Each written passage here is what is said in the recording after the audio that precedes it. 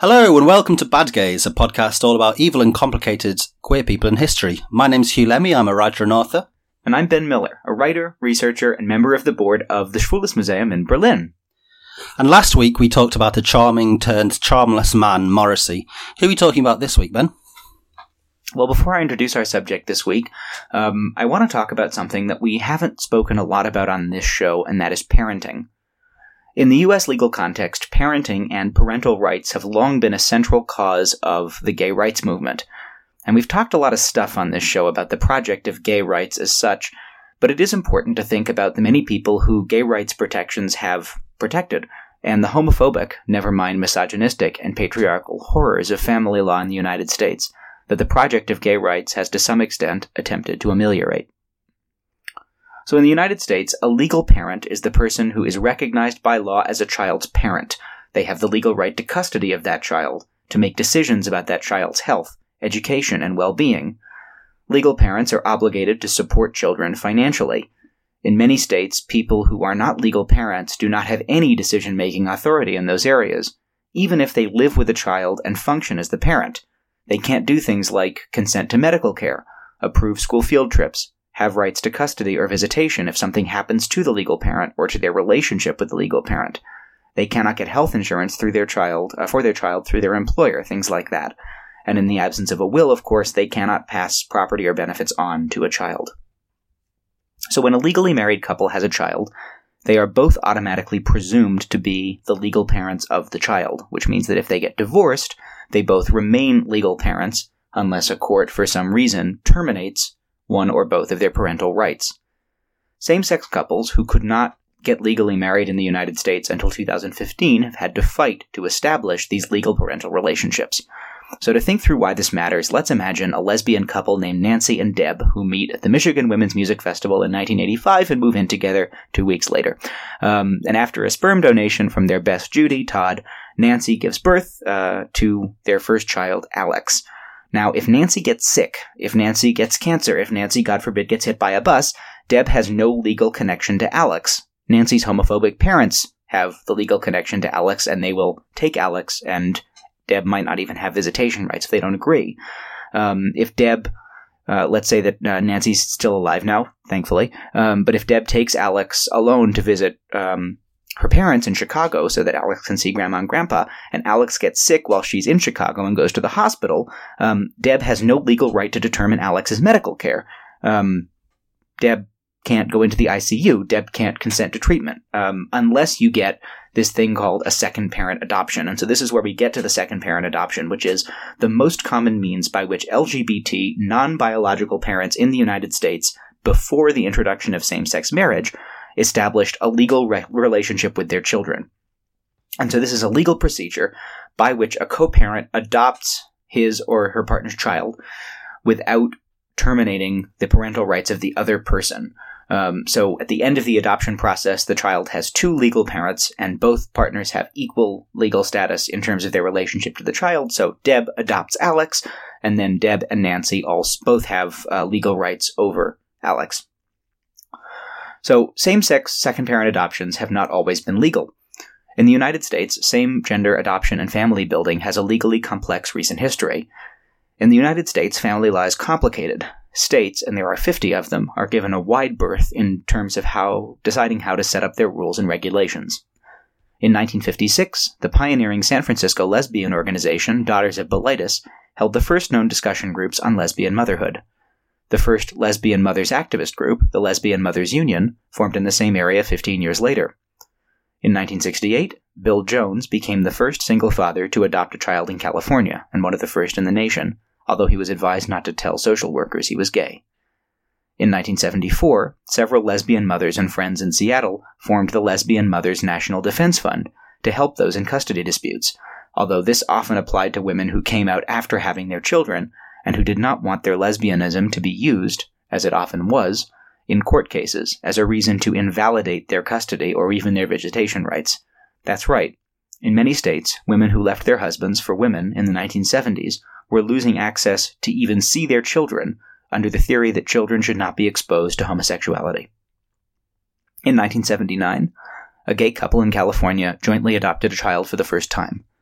In the 1970s and 1980s, lesbians began starting families through pregnancy via donated sperm from friends, with some sperm banks beginning to open in the 1980s that catered to lesbian parents. In 1999, Matt Rice became the first trans man to give birth in the modern United States, and the same year, a British male couple had children through surrogacy in California and successfully petitioned to both be on the child's birth certificate. Surrogacy and gay male parenting, and the contradictions and violences of class and gender inherent in these relationships, have gone largely unexamined by the official gay rights movement.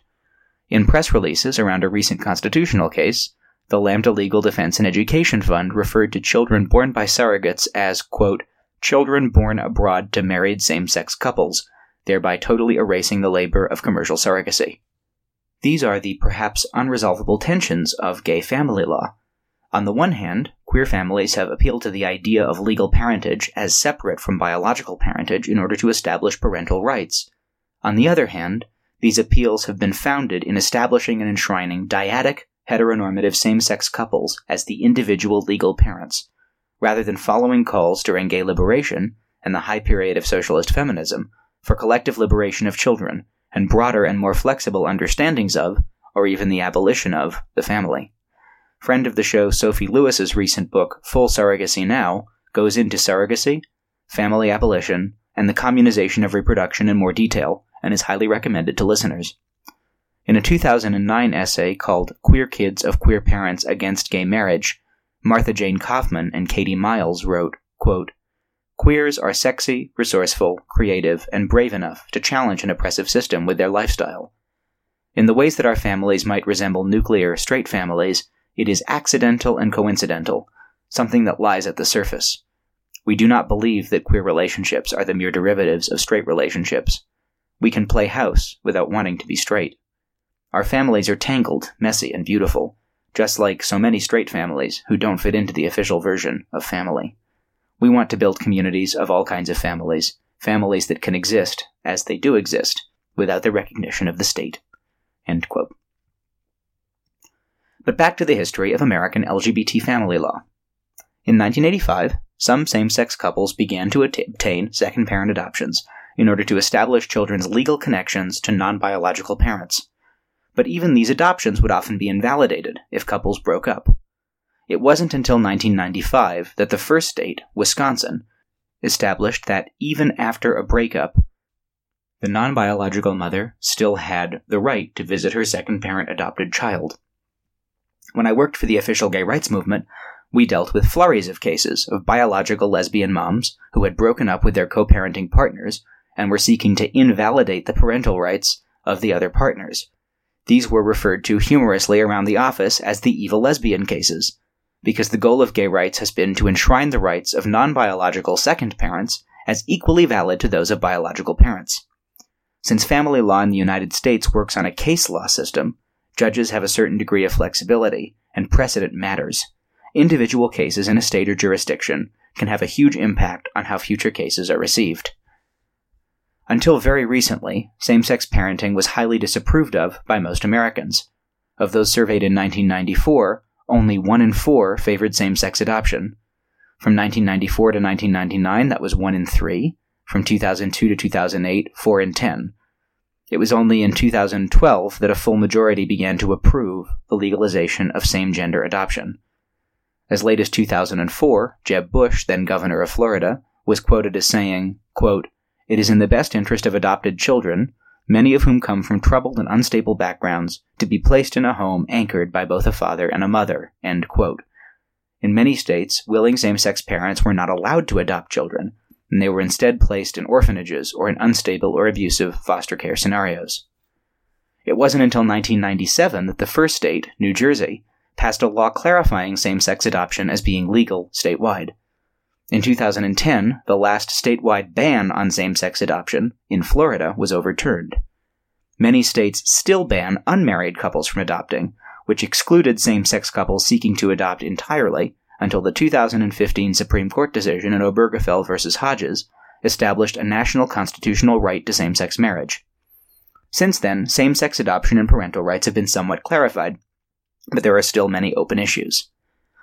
As I mentioned earlier, gay breakups provide a unique challenge in family law. separating same-sex couples could not for many years use the divorce procedures which provided a legal framework for the dissolution of the end of relationships.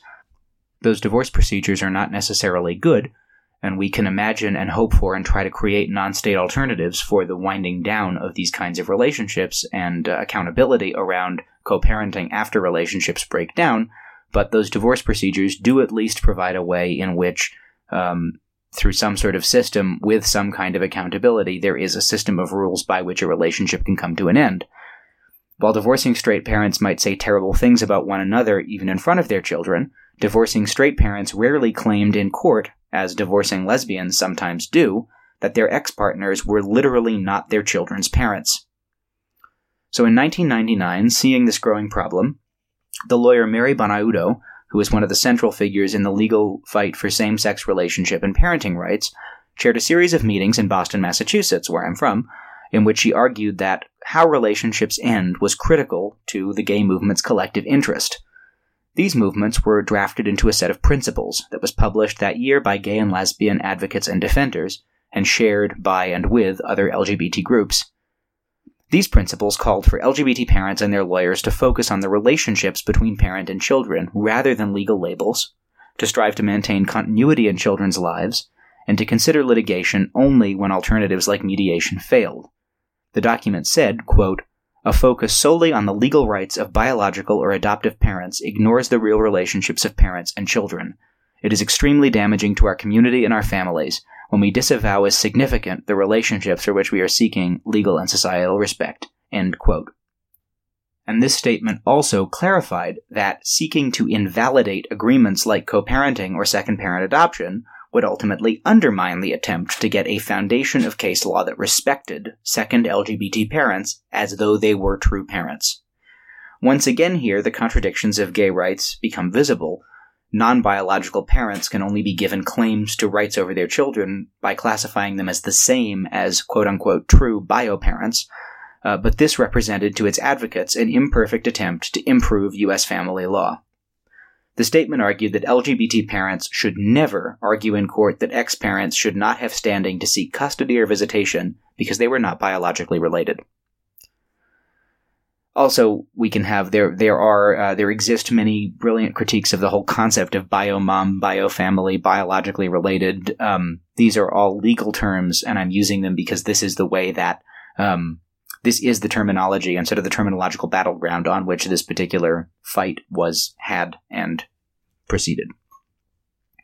So I've given this long monologue on second-parent adoptions and legal rights to provide background to the story that will close our season, the story of Lisa Miller, a woman who gave birth to a child co-parented with her partner, Janet Jenkins, and then left Janet, became a self-proclaimed ex-lesbian, a fundamentalist Christian, sued for single custody of their daughter, and when the courts decided against her, abducted their child and fled the country with the assistance of well-connected far-right pastors.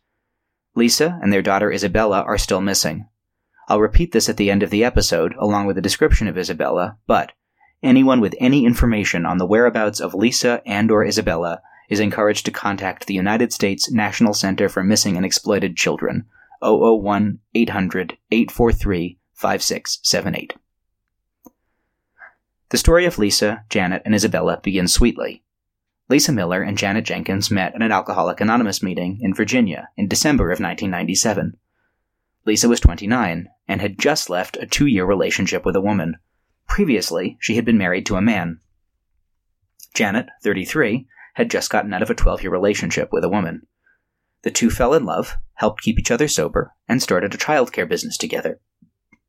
In 1999, the state of Vermont, long a leader in gay rights issues, for example, since a case called In Regards to the Adoption of BLVB and ELVB in 1993, Vermont had allowed same-parent, second-parent adoption rights. So that Vermont in 1999 adopted civil unions for same-sex couples. In the year of 2000, Lisa and Janet traveled to Vermont and got a Vermont civil union and merged their names, becoming Lisa and Janet Miller Jenkins, and decided to have a child. Lisa decided to bear the child and became pregnant in September of 2001. Janet and Lisa went together to every doctor's visit before birth, and Janet was present at the birth and cut the cord in the spring of 2002. The two women shared all parenting duties. Isabella called Lisa Mommy and Janet Mama. In summer of 2002, the women moved to Vermont, which, as I mentioned, had a good legal climate for same-sex parents. Because of their civil union, which accorded all of the rights of marriage, Janet did not additionally adopt Isabella. Second-parent adoptions are not free, and these women did not have huge amounts of extra money to go around. The couple bought a house together and decided to have a second child. They did not succeed. Unrelatedly, they started to grow apart emotionally. 14 months after their move to Vermont, they separated. Initially, this was an amicable separation. Lisa moved back to Virginia and took primary custody of Isabella, but Janet drove every weekend, with her agreement, 500 miles each way to visit the two of them there. She also, voluntarily, paid child support. Then, Lisa joined a new church in Virginia, the Baptist Church in Lynchburg, founded by the Reverend Jerry Falwell. Falwell was an American Southern Baptist pastor, televangelist, and conservative activist, and the founder of the Baptist megachurch in Lynchburg, Virginia. He also founded the Lynchburg Christian Academy and Liberty University, and in 1979 co-founded the Moral Majority. The Moral Majority became one of the largest political lobby groups for evangelical Christians in the United States in the 1980s and 1990s. It promoted itself as being, quote, pro-life, pro-traditional family, pro-moral, and pro-American. And it was credited with delivering 2/3 of the white evangelical Christian vote to Ronald Reagan in the 1980 presidential election. About Martin Luther King, Jerry Falwell once said, quote, I do question the sincerity and nonviolent intentions of some civil rights leaders such as Dr. Martin Luther King Jr., who are known to have left-wing associations, unquote. Speaking about the Brown versus Board of Education ruling that we discussed a little bit in the episode about Barney Frank, that was the ruling that desegregated United States public education, he said, quote, if Chief Justice Warren and his associates had known God's word and desired to do the Lord's will, I am quite confident that the 1954 decision would never have been made. The facilities should be separate. When God has drawn a line of distinction, we should not attempt to cross that line. Oh, fuck's sake. In 1977, Falwell supported the campaign by noted orange juice saleswoman Anita Bryant, which was called Save Our Children, and the campaign was to overturn an ordinance in Dade County, Florida, prohibiting discrimination on the basis of sexual orientation. Side note to our viewers, if you ever need to watch something truly heartwarming, look up the video on YouTube of Anita Bryant being pied in the face. It will bring you happiness and joy and fill you with a benevolent and wonderful spirit towards your fellow men, and you will move out into the world truly singing down to a cellular level with God's love when you watch the pie being smashed into her face. Am I mistaken, or was she one of the first victims of a glitter bombing? Yes, and the pieing as well. Yeah. The pieing is the famous one. It really all got in her hair, too. It was wonderful. So anyway, Falwell condemned homosexuality as being forbidden by the Bible. Falwell was known by gay rights groups as, quote, the founder of the anti-gay industry. Some quotes by Falwell. He said, quote, gay folks would just as soon kill you as look at you. That's true. He met some of Jerry Falwell, maybe. He met some of our evil twinks. He said once of homosexuality, quote, this vile and satanic system will one day be utterly annihilated and there'll be a celebration in heaven. He did deny saying that, but it is on the record. He regularly linked the AIDS epidemic to LGBT issues, stating once, quote, AIDS is not just God's punishment for homosexuals, it's God's punishment for the society that tolerates homosexuals. When Ellen DeGeneres came out, he referred to her as Ellen Degenerate. Hilariously, in February of 1999, in the National Liberty Journal, which is a promotional publication of Liberty University, there was an unsigned article which seems to have been written by Falwell, in which he claimed that the purple children's Teletubby character, Tinky Winky, was intended as a sort of secret gay role model and was turning your children gay. Also true. I mean, you know. I'm not saying that I saw Tinky Winky at Berghain last weekend, but I didn't. Anyway. You saw a Tinky Winky at Berghain last weekend. Haven't we all? Anyway, after September 11th attacks in 2001, Falwell said on the 700 Club, a show run by the fellow rabid Christo-fascist pastor Pat Robinson, quote, I really believe that the pagans and the abortionists and the feminists and the gays and lesbians who are actively trying to make that an alternative lifestyle, the ACLU, People for the American Way, all of them who have tried to secularize America, I would point the finger in their face and say, you helped this happen. End quote. Homosexuality can't melt steel beams. In 1999, Falwell declared that the Antichrist would probably arrive within a decade, and, quote, of course, he'll be Jewish.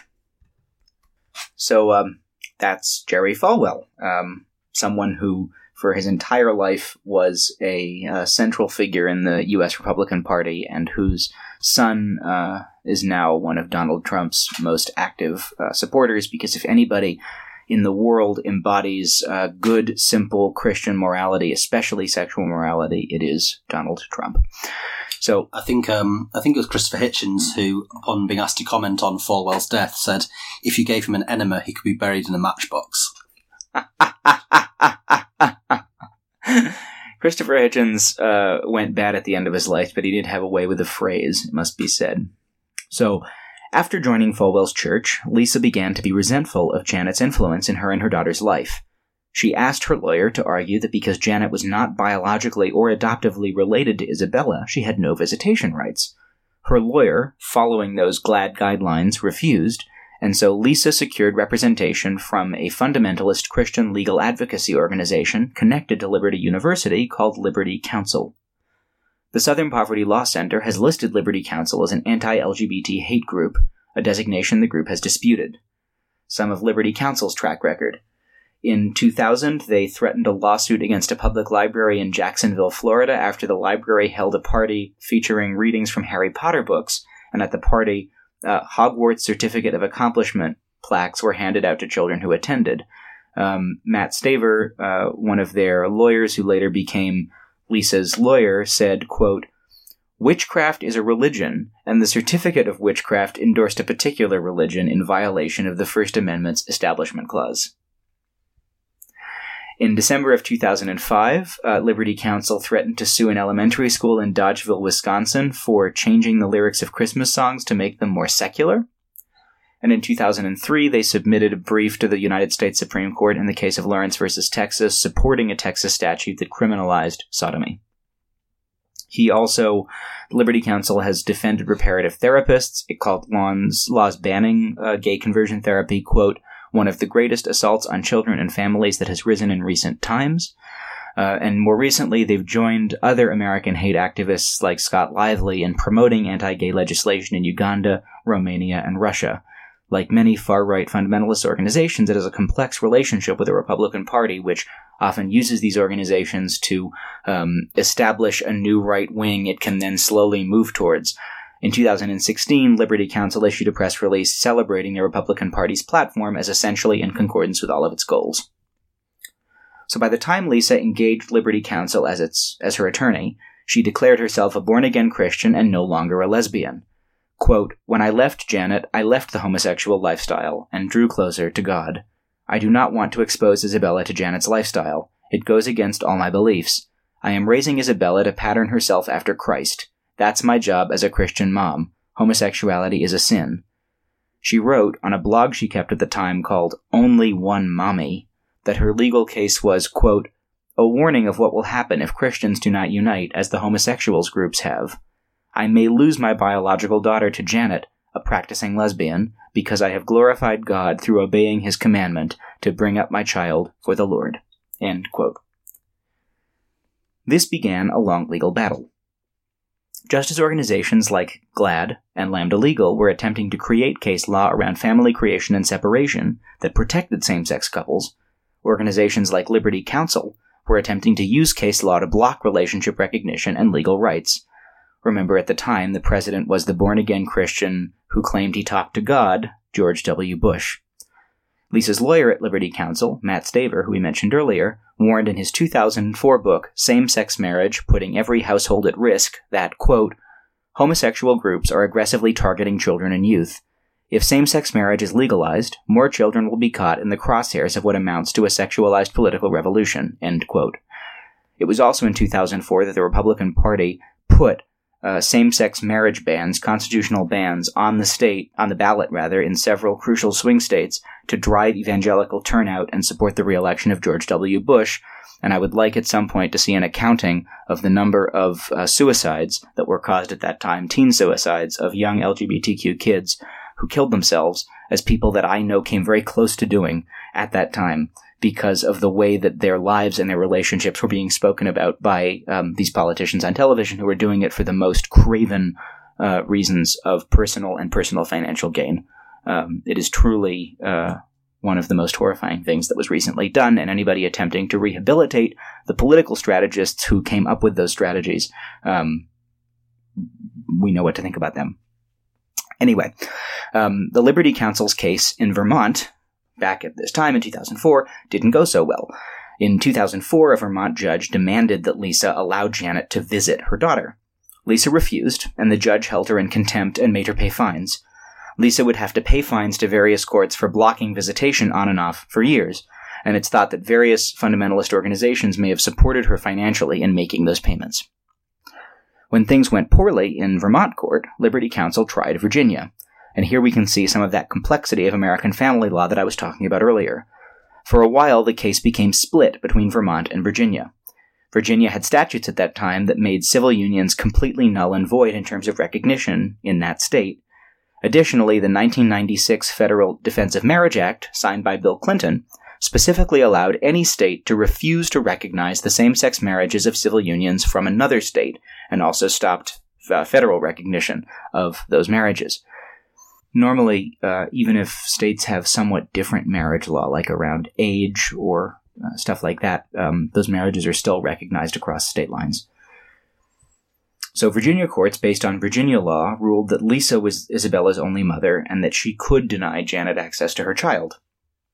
Based off of that victory, Liberty Counsel argued to the Vermont State Supreme Court that they should honor Virginia's judgment denying Janet her parental rights because the child was a resident of Virginia and not Vermont. This kind of court shopping for sympathetic forums for a case is common in the U.S. legal system, although in parental kidnapping cases, a 1980 law called the Parental Kidnapping Protection Act specifically invalidated court shopping in this kind of case. In other words, once you picked a court system for this kind of dispute, you're supposed to stick with it. And so based on that law, the Vermont Supreme Court rejected Liberty Counsel's argument, ruling that Janet was Isabella's parent.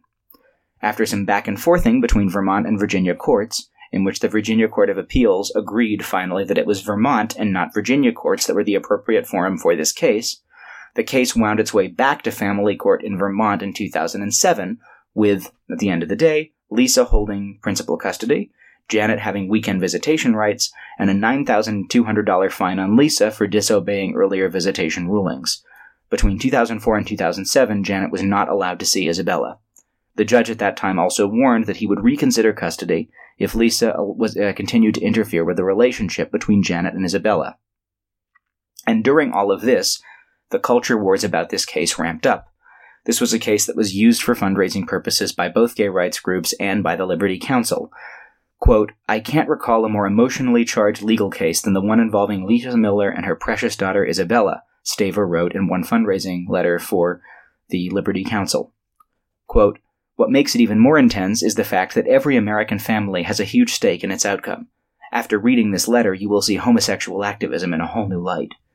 And the pitch letter went on to accuse Jenkins of having forced Isabella to take baths with her, a claim of which there was no evidence. And this is the blood libel, and has always been the blood libel against queer people, is that we abuse children, especially that we abuse our own children. There is no evidence to suggest that it is true in any greater degree than anybody else. And again, that people who propagate this vile nonsense, and in so doing lead to tragedy and death and suicide, they may think that they're going to heaven, but I know what I think about their morality. So in January of 2009, Lisa again started blocking visits. The Vermont judge again held her in contempt of court, but did give her another chance if she was going to allow more visits. And it's important to note here how even this sympathetic Vermont judge allowed this woman to keep primary custody of this kid for so long, even though she was repeatedly in contempt of court. And so this shows that even a sympathetic judge is giving what I would consider to be too much priority to biological quote-unquote family. In August, the judge warned that he was going to transfer custody to Janet if there wasn't a visit, and he ordered that Janet be allowed to see her in late September. All in all, in 2008 and 2009, Janet saw Isabella for a total of 48 hours. That fall, in a written appeal to the judge, Lisa wrote, quote, "What is at stake is the health and well-being of an intelligent, delightful, beautiful 7-year-old Christian girl. Isabella knows from her own reading of the Bible that marriage is between a man and a woman. She cannot have two mommies, that when I lived the homosexual lifestyle I sinned against God, and that unless Janet accepts Christ as her personal savior, she will not go to heaven." End quote. I think that Lisa, in exposing Isabella to this nonsense, is committing child abuse, but again, you can make your own conclusions. So, the September visit did not take place, and so the judge held Lisa in contempt again and transferred custody to Janet.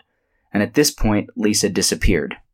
She had made a secret plan, and she had made this plan with two men, Philip Zidaitis, the owner of a conservative Christian direct mail list service in Waynesboro, Virginia, who owned a beach house in Nicaragua, and Kenneth Miller, who was a pastor at the Beachy Amish Mennonite sect in Stewart's Draft, Virginia.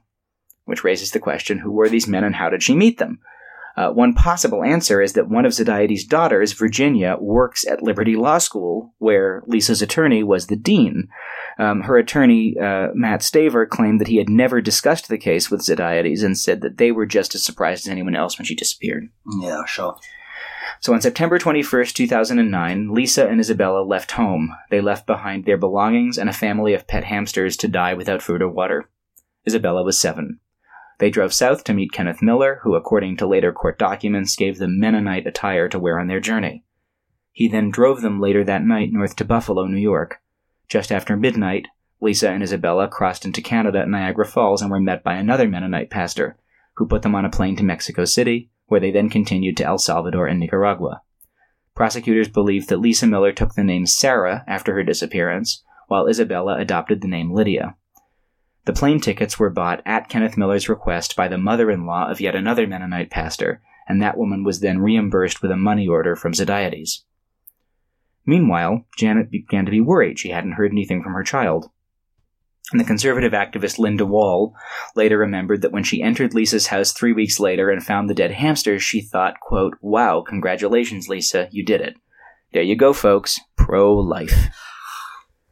So in Nicaragua, as the investigation later revealed, Lisa and Isabella were met by Timothy Miller, a Mennonite pastor who drove them into the interior town of Jinotega.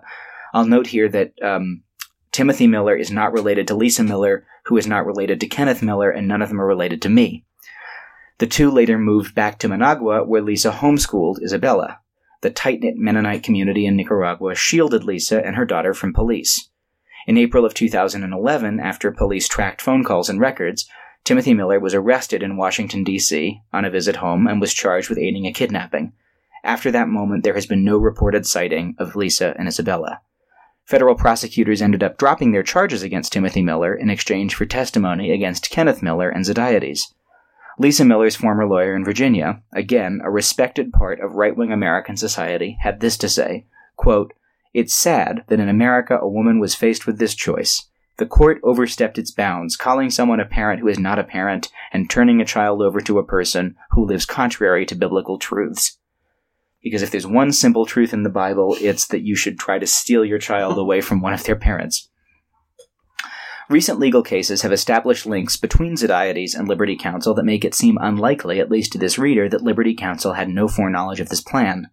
While Liberty Counsel has consistently denied any involvement, according to the Southern Poverty Law Center, quote, "Evidence at Zidaitis' trial shows a flurry of communications that implicate Zidaitis' daughter, Victoria Hayden, who is an employee of Liberty School of Law, where Liberty Counsel's Matt Staver worked as dean for years, Miller's Liberty Counsel attorney, Rena Lindevaldsen, who took over as Liberty School of Law's dean when Staver left in October 2014, and even Liberty Counsel as an organization. Listeners who are not from the United States, this is a good moment to warn you. If you see liberty in the name of a thing in the United States, it's probably a good reason to run away screaming. So again, Matt Staver denied this. He said in a sworn affidavit in 2012, quote, I have never counseled Lisa Miller to disobey court orders. I have never counseled or encouraged Lisa Miller to flee from the state, the country, or in the reach of any court or law enforcement, nor have I counseled or encouraged anyone to assist her in doing so. I have always maintained and continue to maintain that I had no knowledge that Lisa Miller would flee and continue to have no knowledge of her whereabouts. Kenneth Miller is currently serving a 27-month sentence in a federal prison in Vermont. In 2012, as jury selection for his trial began, the right-wing activist Brian Fisher of the American Family Association tweeted, quote, "Head of Underground Railroad to deliver innocent children from same-sex households goes on trial. We need an Underground Railroad to deliver innocent children from same-sex households." The year that he made that profoundly ignorant statement, Fisher had most of the Republican presidential candidates as guests on his radio show, with the exception of Mitt Romney, who wasn't invited because Fisher hates Mormons almost as much as he hates Jews and gays and everyone else. Other statements made by Fisher, who again invited all these wonderful presidential candidates onto his radio show, and they went gladly, include, quote, "Superstition, savagery, and sexual immorality morally disqualified Native Americans from sovereign control of American soil," end quote. Quote, "Welfare has destroyed the African American family by offering financial rewards to women who have more children outside of wedlock, thereby incentivizing fornication rather than marriage, and creating disastrous social consequences of people who rut like rabbits," end quote. Quote, "Homosexuality gave us Adolf Hitler, and homosexuals in the military gave us the brown shirts, the Nazi war machine, and 6 million dead Jews," end quote. He was demoted from his official role at the American Family Association in 2015 after complaints about anti-Semitic comments, but still hosts a radio show for their network. The American Family Association is central to right-wing politics in the United States and regularly hosts Republican candidates and elected officials. It, too, is classified as a hate group by the Southern Poverty Law Center. Bunch of arseholes. Philip Zidaitis was convicted in 2017 and sentenced to 3 years in prison for his role in the kidnapping. He later claimed on Fisher's radio show that his prosecution was, quote, "collusion between the White House, the Department of Justice, and the pro-homosexual radical groups." Zidaitis' direct mail company sent over 100 million pieces of mail that, quote, "exposed Obama's illegitimacy in terms of being president," end quote. So he's also a birtherist. Lisa Miller is still at large. Isabella Ruth Miller Jenkins is still missing, and Janet Jenkins is still waiting to someday be reunited with her daughter. Isabella would now be 17. Images of her and Lisa are linked in the show notes, along with age-progressed photos. And again, anyone with any information on the whereabouts of Lisa and Isabella is encouraged to contact the United States National Center for Missing and Exploited Children. They can be found online or at 001-800-843-5678. We're on Season 3 of our show, and we can't believe how much support we get from our listeners. Thank you so much to those of you who already support our Patreon. This season, we've launched a new website at badgayspod.com. There you can find our back catalogue of episodes, a link to support us on Patreon, and t-shirts. Beautiful t-shirts that say Bad Gays or Evil Twink Energy in black on white or white on black. They cost €20 plus shipping, and €2 from each purchase goes to the Outside Project, a grassroots group that is organized to collectively run community LGBTIQ+ crisis and homeless shelter and community center, the first of its kind in the UK. And for our Patreon donors, we're adding new levels. For $5 a month, we'll send you our monthly newsletter of recommended reading, and high levels get free shirts. Thanks so much for your support. Again, all that good stuff, Patreon, t-shirts, episode archive is available at badgayspod.com and linked in the show notes. That's badgayspod.com. What a horrifying story, and I just feel so much for Janet. I mean, to be put through all that and to lose contact with your daughter for all that time and, you know, go through that entire legal procedure and to see your life be pulled apart like that must be awful. Do we know, like, what was the sort of impetus behind Lisa's sort of move towards being an ex-gay, and especially the religious aspect? We don't at all. I mean, I think two things are true, right? Gay conversion therapy doesn't work, right? Gay conversion therapy is abuse, and ex-gays aren't, right? At the same time, people have a kind of sovereign right to understand and experience and move through their own sexuality and their own identity as they see fit. So I think if Lisa, after her divorce, had pursued relationships with men, had married a man, as she had been in relationships with at least one man before this relationship with Janet, there would certainly be nothing necessarily wrong with that. There would also be nothing necessarily wrong with her being a Christian. The problem comes in this determination to invalidate the, I think, very clear co-parent status of Janet. Yeah, I agree. And I mean, it's a good place now maybe to reiterate that the title "Bad Gays" is a provocation for a discussion. That we're not necessarily inferring anything specific about people's sexuality in that way. Yeah, although Lisa did identify as a lesbian for some portion of her life. I mean, she was, I think moving to Vermont with somebody and buying a house with them and having a child where they're co-parents is kind of, Some people just love Bernie Sanders that much. And you said there's been no sighting of them since. No, the trail went cold in Nicaragua. They're thought to be living amongst Mennonites there. There's a fairly large population of white American Mennonites in Nicaragua. That's why it's thought that they're still there, because Mennonite communities tend to be somewhat closed off from the outside world. They're a good place to hide if you want to hide. They're a good place to be a traditional Christian if you want to be a traditional Christian. But yeah, no one's seen stem or stern of them. And again, this is now 10 years ago when they disappeared. More than 10 years ago. So Janet has not seen her daughter since she was 7 years old, and she's now 17. And do we know, I just feel for Janet. Has Janet managed to rebuild her life and move on, or do you not know? Well, Janet has gotten married again to another woman, and still hopes to someday be reunited with her daughter.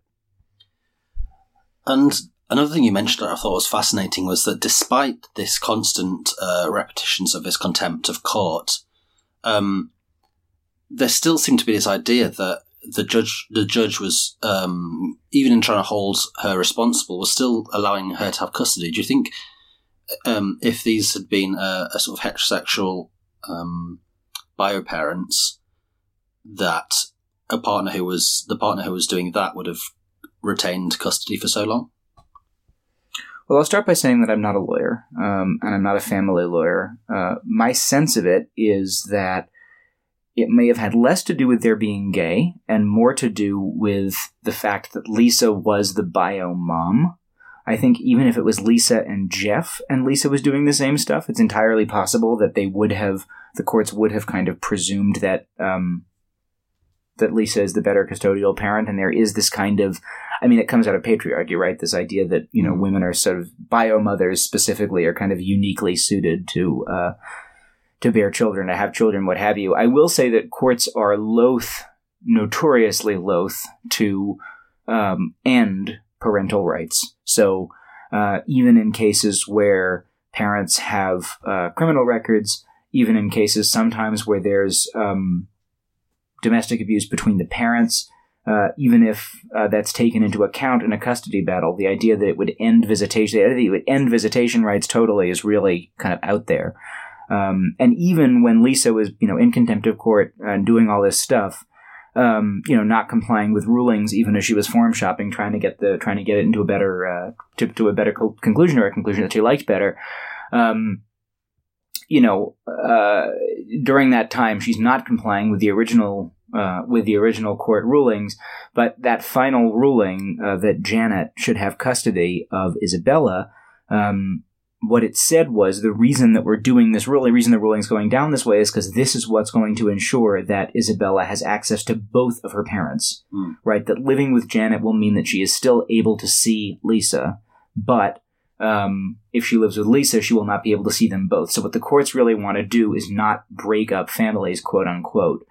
And again, when you're talking about queer families, you just get to this weird system where all of this stuff kind of breaks down, right? To try to, in 20 years, remove the patriarchal assumptions that are hundreds of years old from family law and from American family law, which descends from British family law in most cases, is a difficult task. And so you end up, all these complications and contradictions in terms bubble up and kind of overflow, and you end up with these situations like this one where even before Lisa takes the sort of uniquely evil position of actually abducting her daughter, right, there's still this kind of complicated legal battle because everyone has to figure out what all of this stuff even means, or how to even make meaning in a fundamentally patriarchal and misogynist legal system over the idea of how to sort of handle a queer family. I think that you don't... while I am in total support of these various kind of gay rights advances, right? Advances like fully legal second-parent adoption or same-sex marriage or civil unions. I think ultimately, if you want to queer family law, we will have to actually either, in a less radical sense, actually think about ways that you can get legal recognition for families that have different shapes, for families where regardless of the gender of the parents, we're not assuming a sort of heteronormative dyad with property over its own children, with domain over its own children as the kind of sole or enshrined legal family unit. Thinking more radically, how do you imagine queer families without state recognition? How do you imagine systems of community accountability? How do you imagine systems of self-governance? How do you imagine ways in which people can have families, can have children, can have conflict mediation, can hold one another accountable, can kind of manage those relationships through difficult emotional territory like breakups or like moving apart emotionally without relying on these kinds of crude state interventions, and especially without relying on crude state interventions which happen on fundamentally patriarchal and misogynist terms, even if those patriarchal and misogynist terms have been somehow technically made gender neutral or made accommodating of heteronormative same-sex dyad parents. Yeah, that's a fascinating response. I think it's something that's actually come up a fair bit this season, and maybe because we're ending the season now, we can talk about this a little bit, is this question of how queerness makes itself visible inside these systems of state recognition. Yeah, or how it's made visible. So there's a sort of, in the discussions we have about whether people are queer or not, there's a sort of Schrodinger's queer going on. And then quite often when we come to discuss it, it's only when the rubber of queer life hits the road of the legal system, or of that these things get enshrined historically, and or encoded historically as things that have happened. Sexuality historically becomes part of the historical record upon meeting the legal system. Right, and this is why oftentimes these bad gays, these bad queers, provide such an interesting and insightful lens into these different kind of snapshots, these moments in queer history, because these are often the kinds of people who end up interacting with systems of state power in precisely the way that do leave archival records through which we can go searching. So Ben, Lisa Miller, bad gay, not bad gay, bad not gay? Bad gay. Bad ex-gay. Bad ex-gay. Evil lesbian, evil ex-lesbian, whatever you want to call her. Really somebody who, regardless of whatever pain she may have been going through around her own sexuality or her own identity, devoted herself to inflicting that pain on as many other people as possible.